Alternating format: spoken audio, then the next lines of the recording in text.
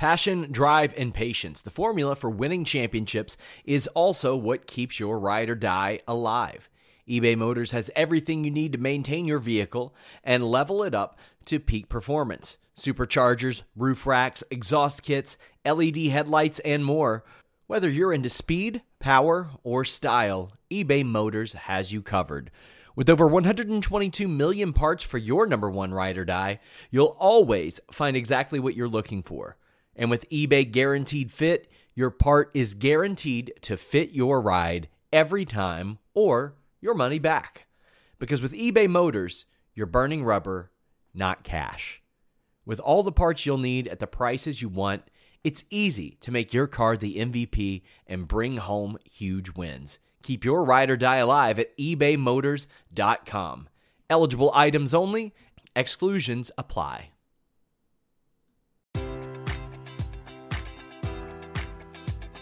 Enjoy all your favorite sports like never before at BetMGM. Sign up using code Buckeye and receive up to $1,500 back in bonus bets if you don't win your first bet. When you register with BetMGM, you'll get instant access to a variety of parlay selection features, live betting options, and the best daily promotions in the business. And with BetMGM at your fingertips, every play and every game matters more than ever. Place your money line, prop, or parlay bets with the king of sportsbooks today. Sign up using code Buckeye and receive up to $1,500 back in bonus bets if you don't win your first bet. BetMGM and GameSense remind you to play responsibly. 21 plus and present in Ohio, subject to eligibility requirements. Rewards are non-withdrawable bonus bets that expire in 7 days. Gambling problem? Call 1-800-GAMBLER. In partnership with MGM Northfield Park.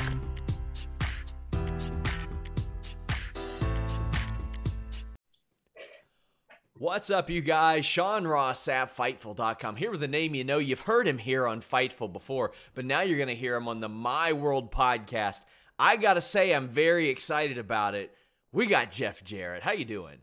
Good, Sean. Now, come on. You're not excited about it. You talk wrestling all day, every day. I do, but I mean, legitimately, like, I have messaged Conrad multiple times, like, when's the TNA podcast coming? When's the TNA podcast coming? Because for years, that was like the destination viewing for me. Like, that was like the show that I wanted to watch every week. If I had to watch one show, it was TNA Impact.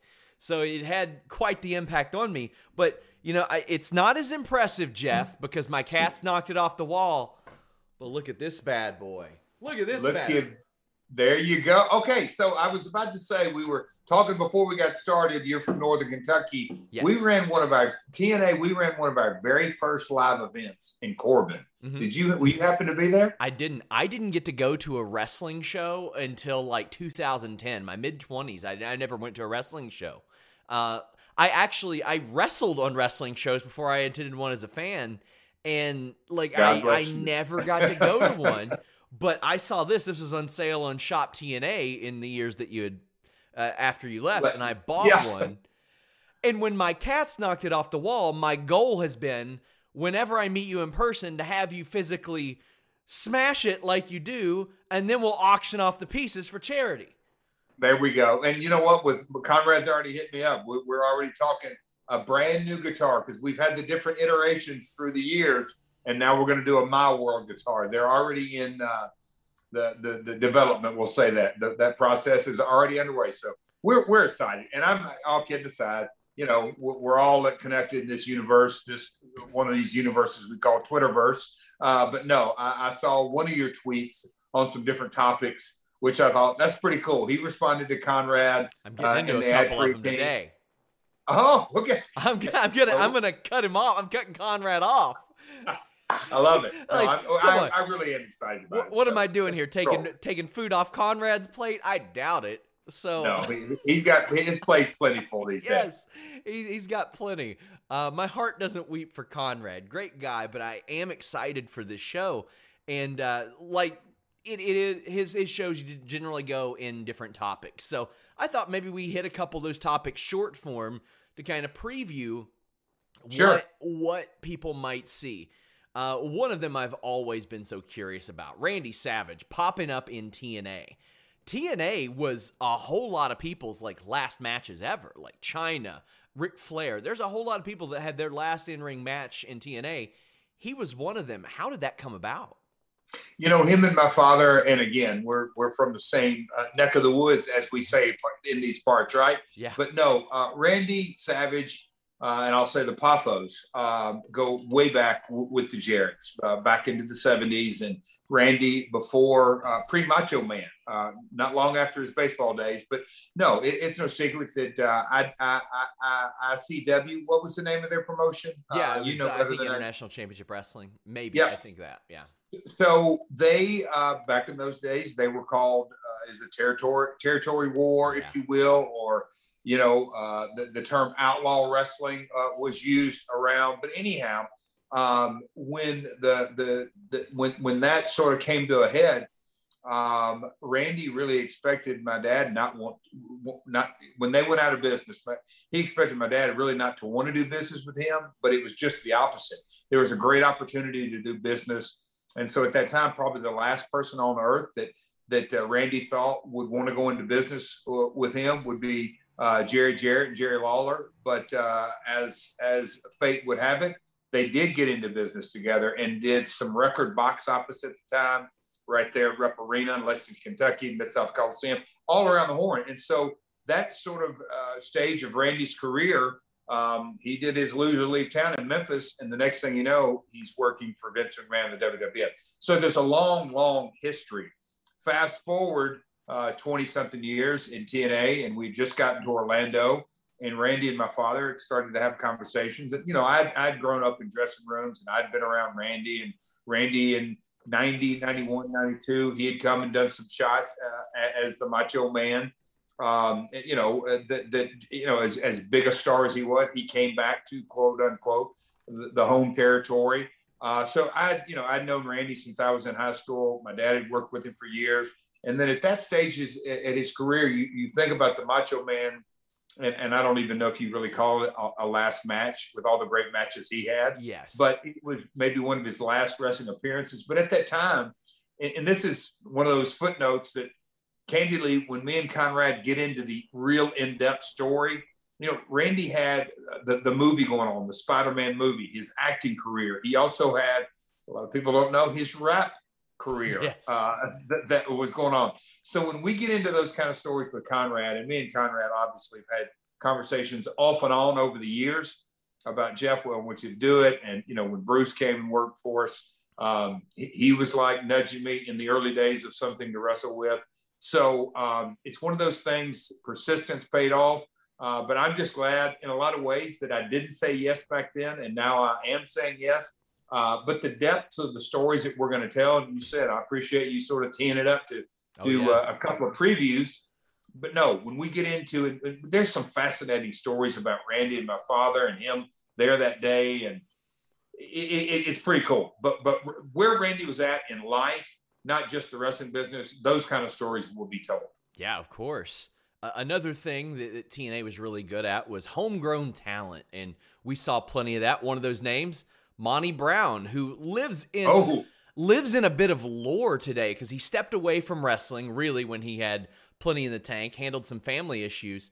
What did you think when you first saw him? Because I know that he was in there before his big push as well, but boy, was he a natural or what?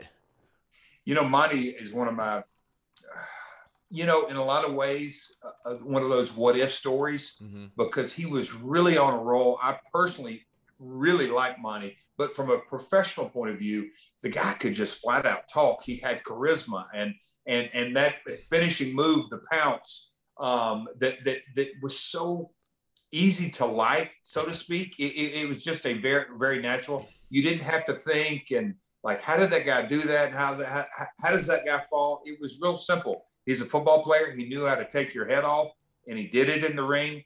But Monty's charisma, he's something that, had he had another year or two, I don't want to put a time frame on it, but a little bit more seasoning, I truly believe when he arrived at the WWE, the playing field would have been different.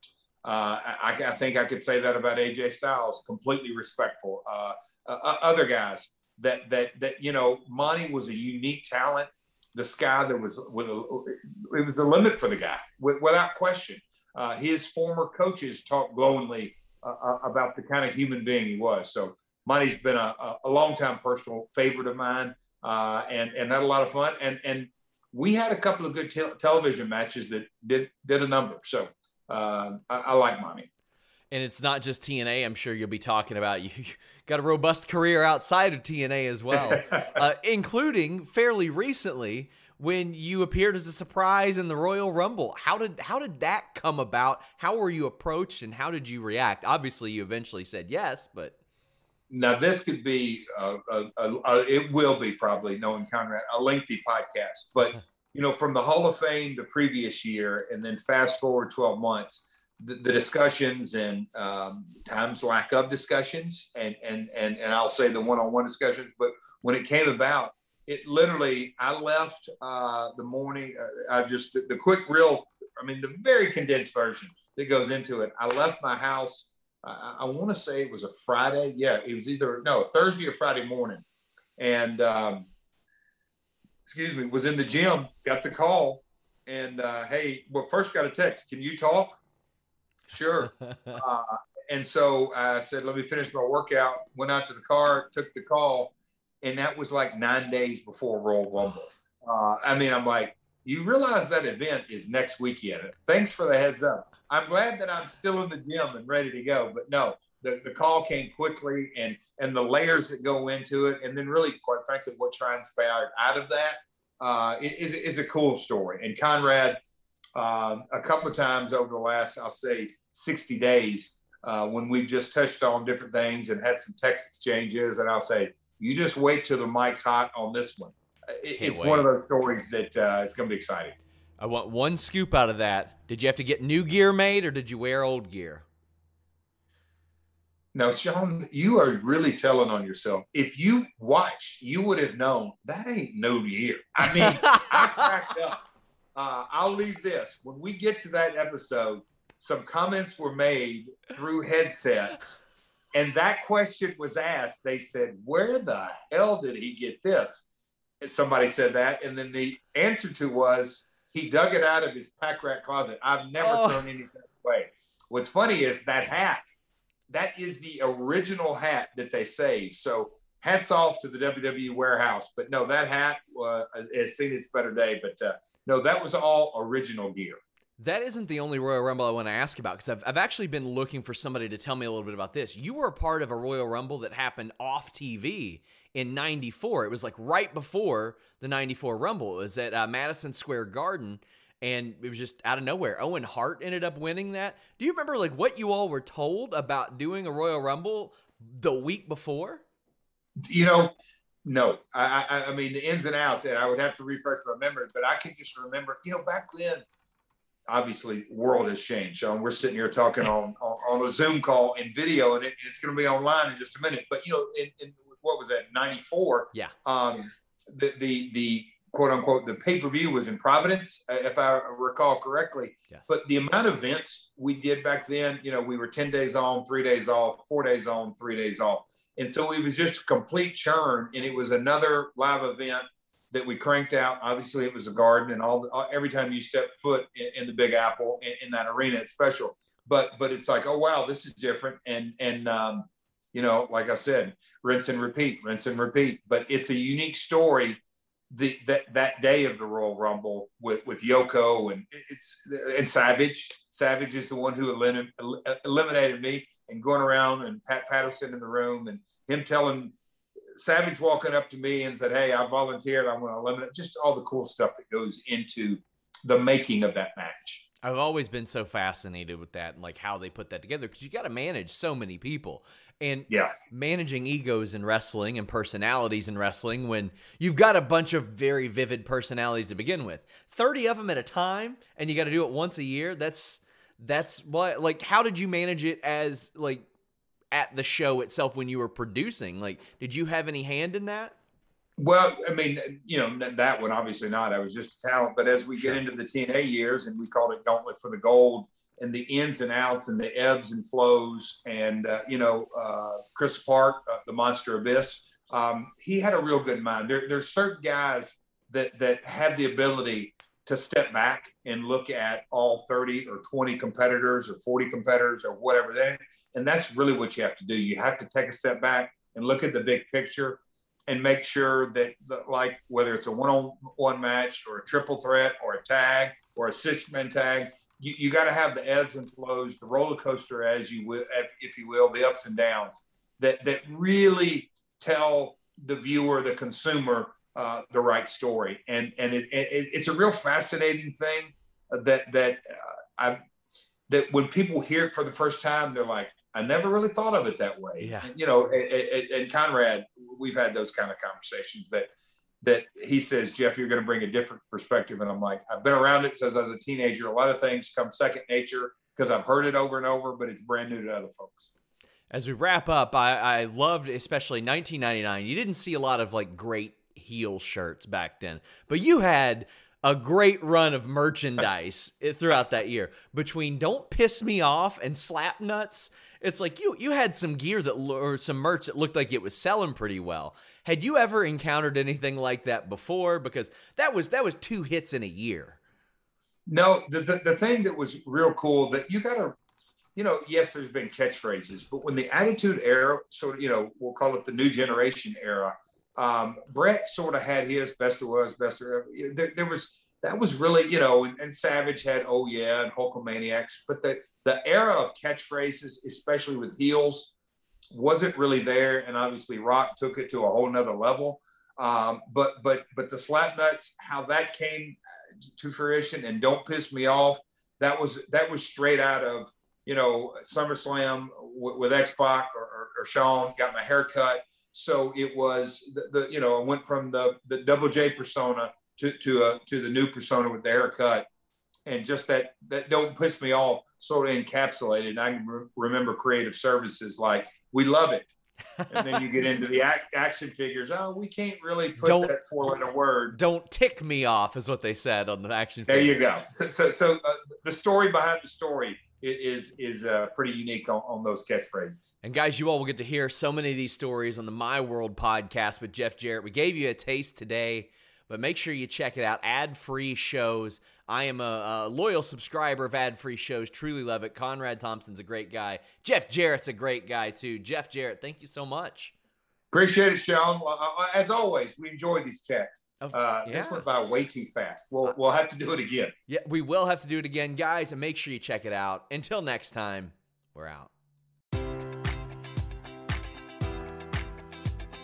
Enjoy all your favorite sports like never before at BetMGM. Sign up using code Buckeye and receive up to $1,500 back in bonus bets if you don't win your first bet. When you register with BetMGM, you'll get instant access to a variety of parlay selection features, live betting options, and the best daily promotions in the business. And with BetMGM at your fingertips, every play and every game matters more than ever. Place your money line, prop, or parlay bets with the king of sportsbooks today. Sign up using code Buckeye and receive up to $1,500 back in bonus bets if you don't win your first bet. BetMGM and GameSense remind you to play responsibly. 21 plus and present in Ohio, subject to eligibility requirements. Rewards are non-withdrawable bonus bets that expire in 7 days. Gambling problem? Call 1-800-GAMBLER. In partnership with MGM Northfield Park.